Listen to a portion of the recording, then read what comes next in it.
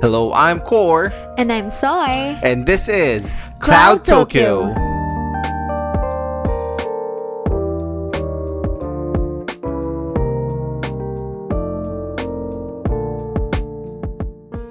Hello everyone, welcome to another episode of Cloud Tokyo. And in this episode, we are going to talk about the latest installment of What If, entitled What If the World Lost Its Mightiest Heroes? Yeah, aka the Avengers. Yes. So imagine living a life without the Avengers. Well, that's what we're living in. That's right our reality. That's our reality. Yeah. But imagine a world The without MCU. Yeah, the MCU without the Avengers. So basically, that's the question that this episode answered. And it's kind of fun episode, but a very dark one at the same time. Kind of fun because it somehow ties up the it ties up three films together, no? The Incredible Hulk, Iron Man 2, and Thor. No, so it basically it just happened in 1 week. So somehow it gave us a peek in what happened behind the scenes, especially on Shield's side. Oh, yung timeline. Yan. Mm-hmm.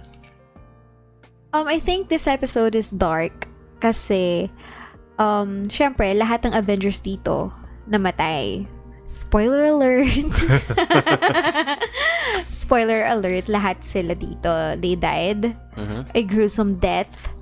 So parang all the time during this episode, hindi kami nagsasalita ni Core kasi sobrang engrossed namin sa panonood. Like, hindi kami nag-uusap masyado kasi ang bigat sa feeling. Yeah, and also, I think it's very effective na we don't know who's doing what, diba? We don't know who the killer is, diba? It's like a murder mystery. Actually, yeah. Kaya it's kind of fun. As in, up to the moment na si Black Widow na lang yung natira, doon lang ako nagka-idea kung sino yung villain. But prior to that, as in clueless. Wala talaga, diba? Yeah. Kasi parang, again, they are the world's mightiest heroes. So, sino yung kayang pumatay sa kanila? Which is very unexpected. And in this episode din, paulit-ulit ako na in this episode, pero sa episode talagang to, nasagot yung mga haka-haka ng lahat. Like, paano mo mapapatay si Hulk? Yeah, basically how you can defeat them, diba? Which is very easy lang pala talaga. At least at that point in time, no? And siguro we give lang a short siguro yung first part kasi, diba, we started with Tony Stark dun sa Iron Man 2 sequence sa may donut part rather. This was before na dumating si Fury. So the show's protagonist here is Nick Fury, because we're seeing the show through his eyes. And Agent Romanoff's, no. The opening scene opened with Fury practicing his Avengers speech, diba? Parang proposal niya to Tony. Yeah, and so it kind of folded, and then we saw that Tony Stark died. Diba? Yung binigyan siya ng antidote for his condition, instead of him getting through it, he died. 2 lines lang, patay na kagad si Tony Stark. So, kaya nga. Parang yung start nung series, nung episode, parang sobrang kaagad, bigat niya. Yeah. And then after that, we see na parang dumating yung hammer of ni Thor nandun na sa Mexico, tama ba? Yeah. If I'm not mistaken. New Mexico, yeah. And then New Mexico, yeah, it's not Mexico. And then we see that Agent Romanoff was accused na siya yung pumatay since she was the one who injected. But we all know that she didn't do it naman because she was shocked as well. And we know that her intentions are always pure, diba? Yeah. And she was asked to go to New York for questioning, and I really felt the Winter Soldier vibes doon kasi yung mga goons from the Winter Soldier, sila Brock Rumlow, Frank Grillo, and yung mga yung mga kasama niya is sila yung mga naandon. Tapos lalo nung nilagay siya doon sa loob nung truck. I was kinda hoping na parang Romanoff will do Captain America's line, di ba? Pero I mean, I think that's okay pa rin that they did it in such a fashion wherein Black Widow can highlight her skills. Yun nga, same tayo ng observation kasi they showcased na naman yung greatness ni Black Widow until the end actually. Kasi parang kung papansin mo, siya yung naka-discover kung siya yung naka-plot against them. Yeah. And then moving forward, no, we fast track going to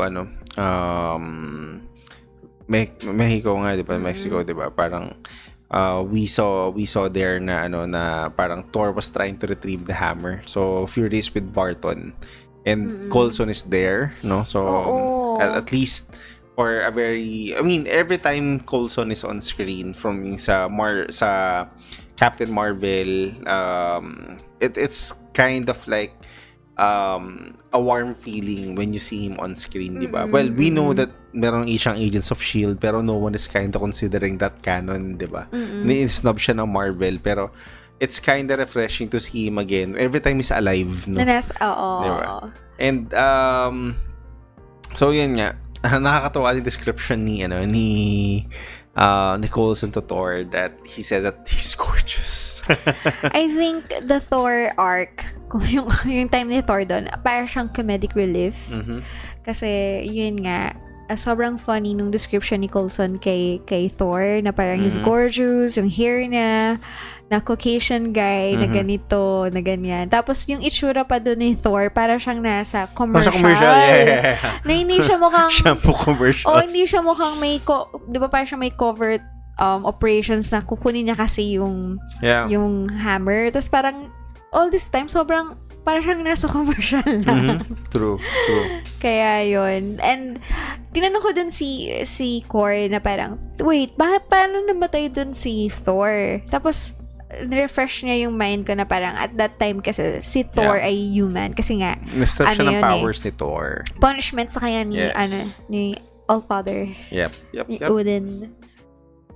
So, before makuha ni Thor yung hammer niya. So, we see yung shot ni Jeremy Renner dun sa Thor movie as Hawkeye. Di ba? Parang na medyo silhouette lang siya. Yes. So, brief cameo lang siya. So, we see how everything unfolded, the back scenes, no? How Fury and Barton was giving their banter regarding the hammer. It's an artifact na parang kahit yung strongest sila na hindi mabuhat, kahit yun nagko-crossfit siya, di ba? Yeah. And somehow, when, di ba sa Thor movie, Fury gave Thor the benefit of the doubt to lift the hammer. I mean, he really wants to see Thor lift the hammer first. And then, out of a sudden, nung kumidlat, nabitawan ni Barton yung arrow niya, which pierced Thor and ended up killing him, which left Barton with a really mental frustration, mental breakdown. That was kind of sad. Sobrang nalungkot ako makita si Barton inside the cell na parang he's questioning himself na parang I didn't do it kasi laging on point lagi yung yung accuracy niya. Diba? Na parang question niya yung sarili niya. So parang ako sobrang sad to see him like that. And parang dito sa episode na to ng What If, medyo disservice kay Barton to, no? Medyo. In a sense na after that patay na kagad siya. Pero ito yung What If na siya yung naunang mamatay kesa kay Natasha. Yeah. So same din yung feels kasi right there and then nung pagka-mention kaagad ni Nick Fury na parang Barton is dead, ganyan, si Natasha parang okay, who's I'm going to kill, ganyan.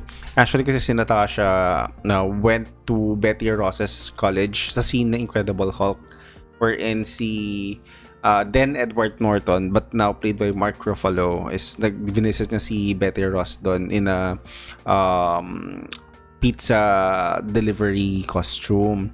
And it's kind of fun lang. And kind of surreal to see Mark Ruffalo play that part. Kasi diba, kasi nga si Edward Norton yung nag-play nung part na yun And then dun siya in-inform ni Fury na she and Barton will be part of the Avengers Initiative, and yun yung parang common targets dito.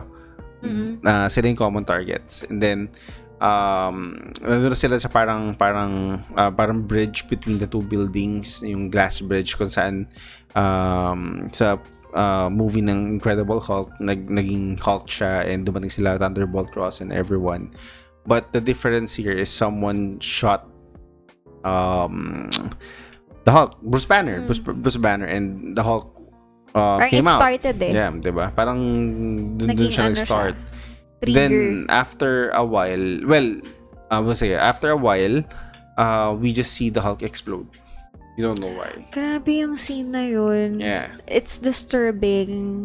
Kasi parang, okay, hindi disturbing yung parang to see someone die, parang medyo sanay na tayo doon. Pero someone na mag-explode right in your face, na parang imagine kung totoo yun. So yung guts ni Hulk dilipad sa sobrang disturbing itsura niya. And knowing na parang unkillable si Hulk, hindi siya namamatay, diba? Kahit anong gawin niya. Pero dahil lang pala dun, which mamaya i-reveal namin kung sino. Yan. Kung hindi nyo pa napapanood, well, sana ko nyo yung clue kung sino. Yeah. No. So, we will skip what happened in parallel dito just to get on how Natasha died. So Natasha was researching kasi parang doesn't make sense why they are all dying, and given na the Avengers Initiative is the common link, she tried to gain access dun sa database using Phil Coulson's account, which his password is #Steve I heart Steve 0704. I mean, you can really see how much of a fanboy he is. 0704. I think that's the number? birth date of Captain America. Oh my if I'm not God. mistaken. Super fanboy niya. Super fanboy siya. He really hearts Steve. Diba? So, while she was browsing, she saw files of well-known agents, like Nick Fury. Maria Hill was there, Janet Van Dyne, and all these other agents that you can see. And then finally, while she was trying to call Fury, was because she found out na how can an agent that died 2 years ago log in, and then someone is screaming behind her, and she was very confident. No, you cannot win against me, you cannot win against SHIELD. Yeah. And then eventually she was brutally beaten up. I mean, that's the only term that we can know. She was brutally beaten up in the sense na she really can't defend herself. We cannot see who was fighting her, and then at the last minute when she heard that the voicemail of Fury was up, she just said, "It's about hope. It's all about hope. It's all about hope." So, it's hope all along. Well, ganun ba yun? Sabi na. So maybe guys, may idea na kayo sino ang villain natin? Yeah. So, our secret villain ay si si Pym? Hank Pym. Basta yung tatay ni Hope. Si Hank Pym. Di ba? The original Ant-Man. Sorry na. Yeah, kasi somehow Hope Van Dyne died here. There was like a... She was an agent kasi of the SHIELD, and then she died. So syempre, di ba? But the link here is Kaya Winter Soldier feels Fury said that Hope died in Odessa. Sa film ng Winter Soldier, merong comment doon si Natasha na na-encounter niya si Winter Soldier before. Sa Odessa na may namatay na agent, na engineer. Oh, so that's Hope. Dito sa timeline na to. Oo, sa timeline na yun. Naging siya. So, yun yung what if dito. So, yun yung mas bigger what if dito. Yung parang trigger point rather. Si Hope Van Dyne, sumali siya sa SHIELD at a very early age. Yun yung parang, yun yung nagbago sa lahat ng plans dito. And we kinda see how we got a glimpse of how grumpy Hank Pym can be, especially for his loved ones. Kasi he was devastated dahil nga meron na nga siyang okay, let's assume na parang na sa timeline na to meron silang, 'di ba, doon sa movie parang misunderstanding sila or may barrier sila kasi after mamatay nung mom ni Hope, parang nagkalayo sila ng dad. And imagine your daughter dying before you and the same way ng same way na namatay yung wife niya. So parang he was very mad. Broken-hearted siya. So Hank Pym here is donning the yellow jacket uniform, the same one that we see sa first Ant-Man movie. Well, basically kasi matagal na yellow jacket pero hindi niya lang ginagamit. Kaya lang ginamit ni Darren Cross dun sa Ant-Man movie natin. And then so siguro just to give you how everyone died lang, no. So Tony Stark died when Romanoff was about to inject him with the antidote, but Hank Pym was inside, so that's how Tony died. Thor died dahil kay Barton. Finlick niya yung finger, that's why he released the arrow. And then Barton died with Hank Pym going inside his brain, diba? So that's so messed up. I mean, pumunta siya, inside of his head, and then he went straight down to his heart. No, that's Barton. Barton. So that with the Hulk, diba, yung gunshot, that was Hank Pym. It was not a gunshot. It was Hank Pym going inside the blood vessel of the Hulk and then enlarging the heart. Parang he used yung parang pampalaki niya. Yeah. Oo. Na parang ganun lang pala papatayin si Hulk. Wait, and another answer, kasi diba, parang during the Infinity War, lahat tayo parang, tapos na kaagad yung movie kung si Ant-Man pumasok na lang bigla kay Thanos and then dun siya lumaki. So, that's possible. Highly, highly possible, diba? So, parang kung nandun si Ant-Man, wala na, tapos na yung laban. Then, after that, so kay Natasha, kaya lang din natin siya makita kasi Hank Pym was so small.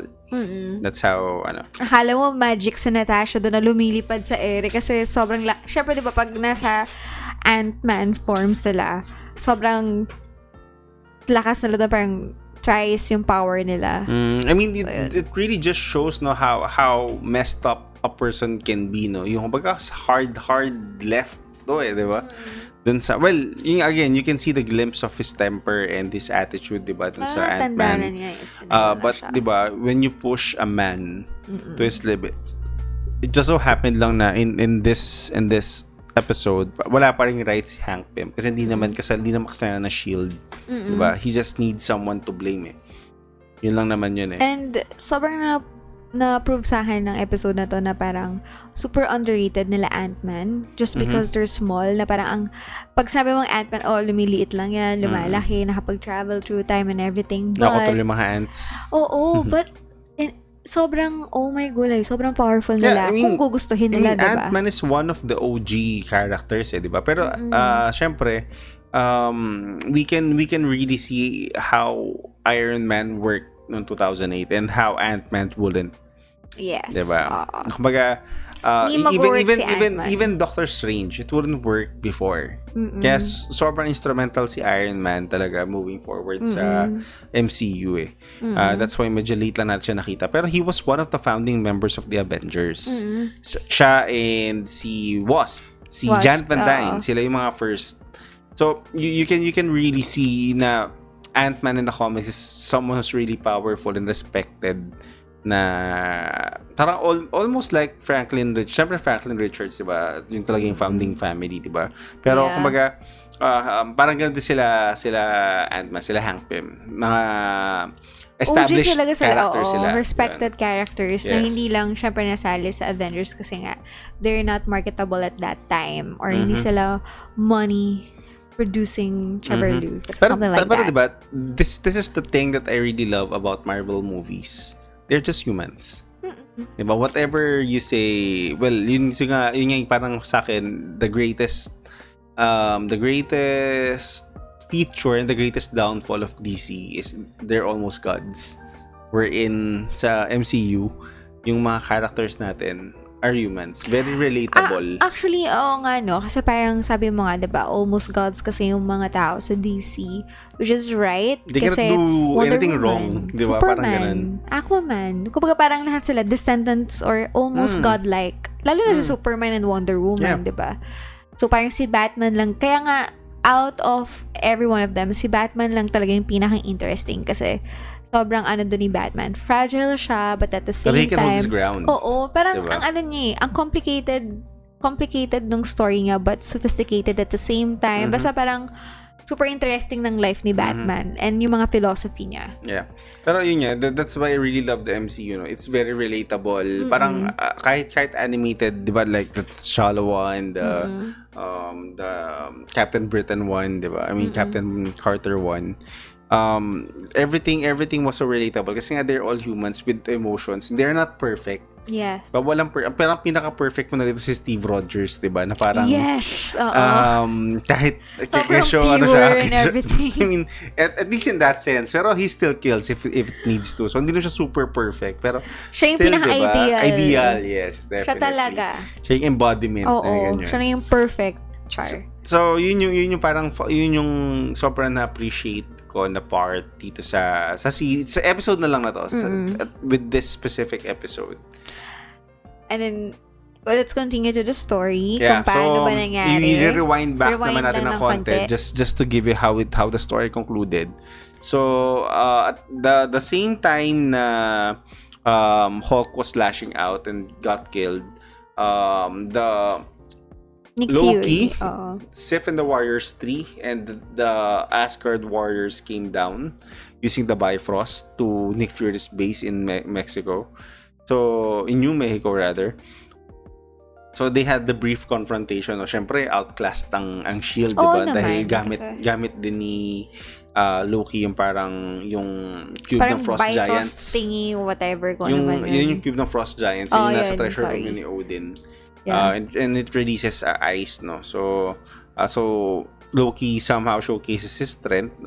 He's pissed. While we know he is a trickster god, we know that he really loves Thor. Diba? So I felt the genuine concern naman doon sa part na yun ni Loki. And then so when with Fury seeing that, diba, he asked for a truce. Diba? And Loki gave him like 12 hours. Yeah, basically around 12 hours. Until sunrise na lang eh.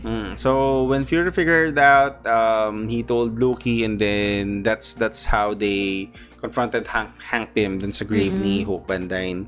Well, this time the thing is the Fury who was there at in the graveyard, the gravestone ni Hope Van Dyne was Loki.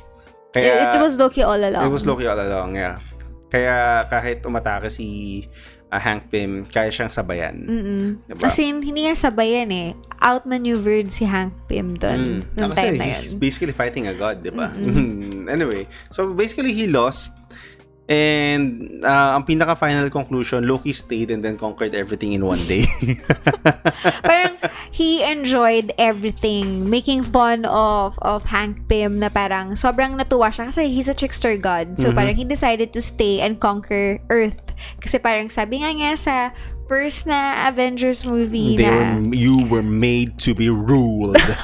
I mean, he gave his speech again. That speech in Avengers dun sa UN. Diba? So he gave that exact same speech, which is kind of fun.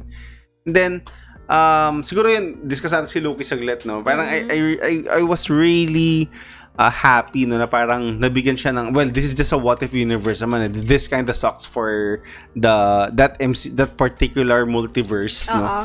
Pero it's kind of refreshing that Loki got his way for the first time, diba? At least may spotlight naman kay Loki, and he didn't need any help from Thanos or from someone out there. So, ibig sabihin, hindi matutuloy yung Infinity War pa rin kahit ano mangyari. In a sense. Or it would, pero in a very long time. So, does it mean na parang etong timeline ba na to ay connected sa timeline ni Star-Lord T'Challa? No, not necessarily. Kasi parang everybody died? No, not necessarily. Okay. Ano lang, this can be an offshoot naman, di ba? Tsaka, well, getting ahead of myself, but Captain America is still alive here, Oo di nga ba? eh. Alam mo, next, parang, di ba, yun na yung buong araw. Kasi nga 1 week, parang week in the life of Nick Fury yung nangyari. Actually. So parang, nag-expect ako na parang lalabas out of nowhere si Captain America. But then I realized na parang, tama na, pinatay na natin siya nung episode 1. So, might as well, this episode naman is, hayaan Medyo na buhay natin naman siya. siyang, oo. But yeah, Kaya yun. basically kasi Captain America is still in the ice. He hasn't been thawed out yet. Sorry, balikan ko lang konti si Loki, no? Yeah. Tom Hiddleston is perfect here, no? Kahit As voice usual, lang, no? Kahit oo. voice lang, he really embodies Loki. True. That's so true. Sobrang you can feel him, if that's the right term. You can like quote unquote feel him. Medyo may silence sa amin before. pero yeah, so the show ended the episode ended rather with Fury going to Antarctica, uncovering Cap's shield, and then Captain Marvel arriving. Oo, parang, so, what I'm gonna Yeah. do talaga. Siguro Or should I bit? siguro for me, the episode is perfect in terms of timeline, timeline wise. So now that Captain Marvel is here and the other kumbaga ngayon lang siya pinakita, 'di ba? So yung pagpapakita sa atin ng other side of what happened with the movies, it kind of ties everything together. And at the same time, it kind of enriches everything kasi nga now we know that Fury always had that pager that he never used. And somehow you got a glimpse dito, and eventually he used it, diba? So parang may practical applications naman siya dun. Yeah. And sabi mo nga kanina, parang nag-start sa hope, tapos ang ending din is about hope. Kasi parang, yeah, most of our mightiest heroes died, but andyan pa si Captain America, andyan si Captain Marvel. Para silang Captain. They can recruit Madami other pa, heroes oo. pa na hindi pa rin. Shang-Chi. Yeah, Shang-Chi and Doctor Strange. No, Doctor Strange is not yet pa yata dito. Or Hindi pa siya, literal na doctor pa lang siya. Si Dr. Stephen muna. Hindi pa siya master of the mystical arts. Yeah. Pero yeah, eventually they can come up with Spider-Man, pwede rin. hindi Alam pa mo rin, yun? hindi pa Spider-Man. Hindi pa rin ba? Hindi pa. So parang, yun nga, ito yung thoughts ko. Overall review ko dito sa episode na to. Yung voice actors were great. Parang it was so nice to hear other Marvel actors like Clark Gregg na nandito siya ulit. Yeah, Frank Grillo. Oo. Na parang si Samuel Jackson kasi may experience na siya sa Samurai. Tama, diba? Samurai. Yeah. Jamie Chop. Alexander's here for a short part with Sif. So, alam mo yun, ang sayang marinig sila ulit na bumabalik sila dito sa What If episodes. And, yun nga, yung pag-highlight nila kay Natasha again, and kay Loki.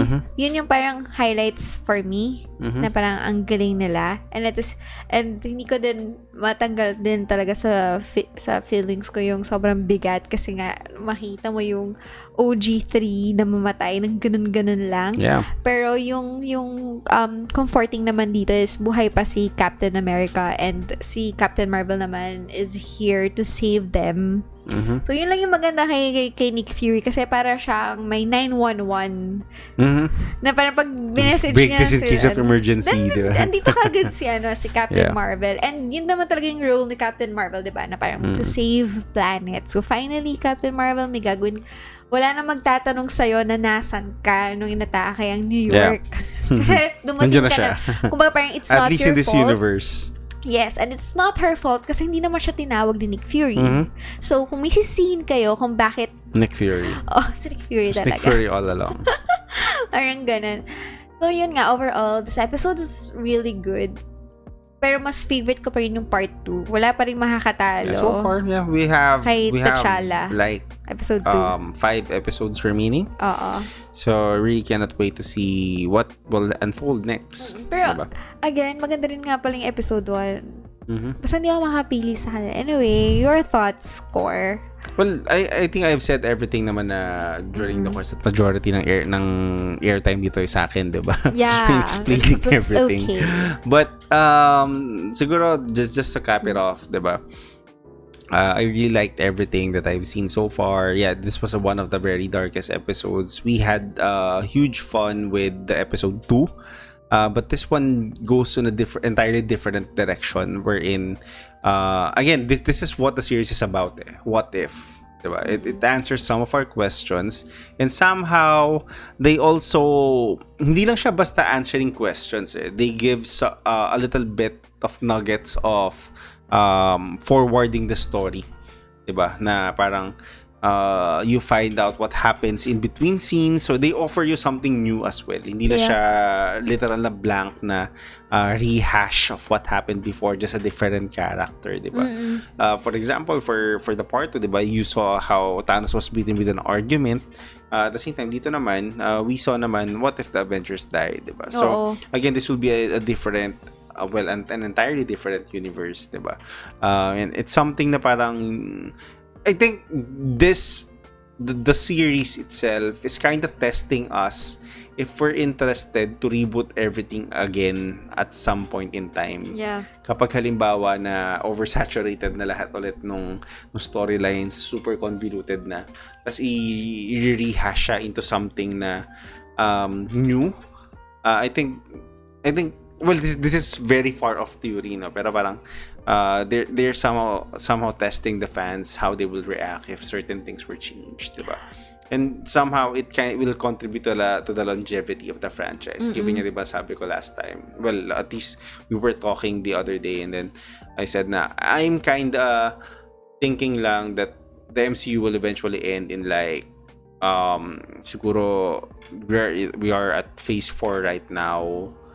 Maybe at phase 5? Maybe phase 12. Yun na yung pinaka-final. Baka lang. Kasi parang for me kasi parang Marvel, MCU kasi parang silang ticking time bomb na parang kasi yung first arc or yung phase 1, 2, 3 sobrang dali lang Infinity Gauntlet. Ang bilis mong i-absorb. Mabilis siyang i-consume ng mga tao kasi it's about Infinity Gauntlet. Parang mga world, lang siya, ganito. Small time pa lang yung kinakalaban nila. 4, 5, 6 kasi will be more of the multiversal yun aspect. Yun nga diba? Multiversal kasi. So that means sobrang magulo na siya kasi we're talking about time travel, different timelines or universes, mga different versions of themselves. Kasi after that kasi, pwede naman sa 7, 8, 9 will be more of the mystic arts. So parang, and then 10, 11, 12 can be the culmination of everything. Super rumble na yung tipong sila eternity, makikita mo na the living tribunal, mga ganung level. Baka kasi mapagod kaagad yung mga audience kasi sa mga ganito. And parang ang hirap mag-level up nung mag-level up. For example, actually yun yung problem na sinasabi ko nga, diba? Kung ito pa lang multiverse na, tapos pinapakita na nila yung mga Celestials. So parang sino nang next doon? Sino pa yung magiging villain? What? So feeling ko kaya nga nila ginawang Well, I think baka hindi sila baka yung Celestials will be the villains for these phases. Pero after nun, feeling ko sila yung magiging villain. Magkakaroon na nung war. Yun yung question if in this trilogy of phases ba will the mystic arts come into play? Kasi if not, baka sa 7, 8, 9 or yun na yung Celestials part. Kasi think ko yun yung progression na pwede. Kasi you already tackled the multiverse, so parang up na kagad yung stakes, diba? And I think another way na they can do para makuha pa rin nila yung mga tao, I think phase 4 or 5 will be parang okay para i-introduce yung mga mutants, mga X-Men. Definitely, isa pa yun. Kasi mare-revive ng X-Men yung interest ng mga tao. Actually. So, pwede nga magkaroon ng X-Men versus... Mag-slow down actually yung yung pacing kasi you have to reconnect again everything, which is kinda a good move with Marvel na parang 5-year time jump nila sa Infinity War. So, they have like 5 years to catch up with everything na parang, di ba doon, it's already 2022 or 2023. Di ba? So, parang they have until 2023 para magsabay-sabay ulit tayo. Kasi 'di ba we were used to parang Iron Man was shown to the theaters in 2008, was released to the theater 2008. In the timeline there was 2008 as well. So parang same timeline with same us. timeline up until the 2017 which was in 2018 which was Infinity War. Tapos after Time that, 'di ba, nag-time jump tayo dun sa Endgame. Time jump tayo sa Endgame na 5 years. So they have that 5 year to catch up, consolidating everything. 'Di ba? So yun nga, may ina-expect pa tayo na X-Men, actually, Fantastic Four, si Deadpool, pupunta pa doon. So, this is very interesting. At least after this next 3 phases, baka 6 phases pa yung medyo parang set na magagawa. And then, if they want to add more, they can always do Battle World. Yung Secret Wars and everything, to reboot everything. Well, ibang Secret Wars to. Dito yung Secret Wars na ilalabas, which is the Skrulls and everything. This is the Secret Wars na parang multiversal shit. Parang ganun. So, ayun, medyo napalayo kami ni Core dun sa episode na to ng What If. It's kind of feeling it's What If. And if you guys want to hear more about our haka-haka opinions and everything, pwede namin itong gawing pwede namin itong pag-usapan sa another episode. Yeah, if you want to reach us, you can reach us through our Discord channel. We have it posted in our description. Medyo empty lang siya, pero if you're there, just say hi. We'll respond back. Yes, and also, if you have your own Facebook, please follow us. On Facebook as well. On Facebook. Cloud Tokyo Podcast. And on Instagram. Magkwentuhan tayo dun kasi parehas kaming walang kausap. Char. Joke lang. That's so sad. Yeah, but basically, yes, we would love to hear from you guys. What topics would you want to discuss? Kasi lately, we've been more on Marvel topics, no? Yeah. Pero we're leaning to shift into other topics as well. Baka saturated na rin kayo sa Marvel. So, then, kung may mga iba kayong suggestions or comments, let us know. Just to give us a direction wherein you want us to take the channel. No? We want to grow with you guys kasi. Tsaka, again, we apologize kasi lately we've just have a lot of real life things that are happening, diba? Yeah. And also we're a little bit busy with our other channel, Pop Pixel, which has a YouTube and podcast as well. So medyo hating-hati lang talaga yung oras namin. But we'll still do our best. Weekly naman we're releasing content. We'll just try to release it more frequently. And your suggestion with topics will really help us find and choose materials that you will want us to discuss. Yun, nasabi na lahat na ni Core, and ang pa-ending ko na lang dito is hello dun sa kaisa-isa naming listener sa Belgium. kung totoo kang tao. If you're real, sa Moscow. pagalawin mo yung baso. We have someone from Moscow, Russia. Yan. Hi, guys. Yan. Thank you for listening. Bye. Thank you for listening to our 26th episode. Catch us every week here at Cloud Tokyo.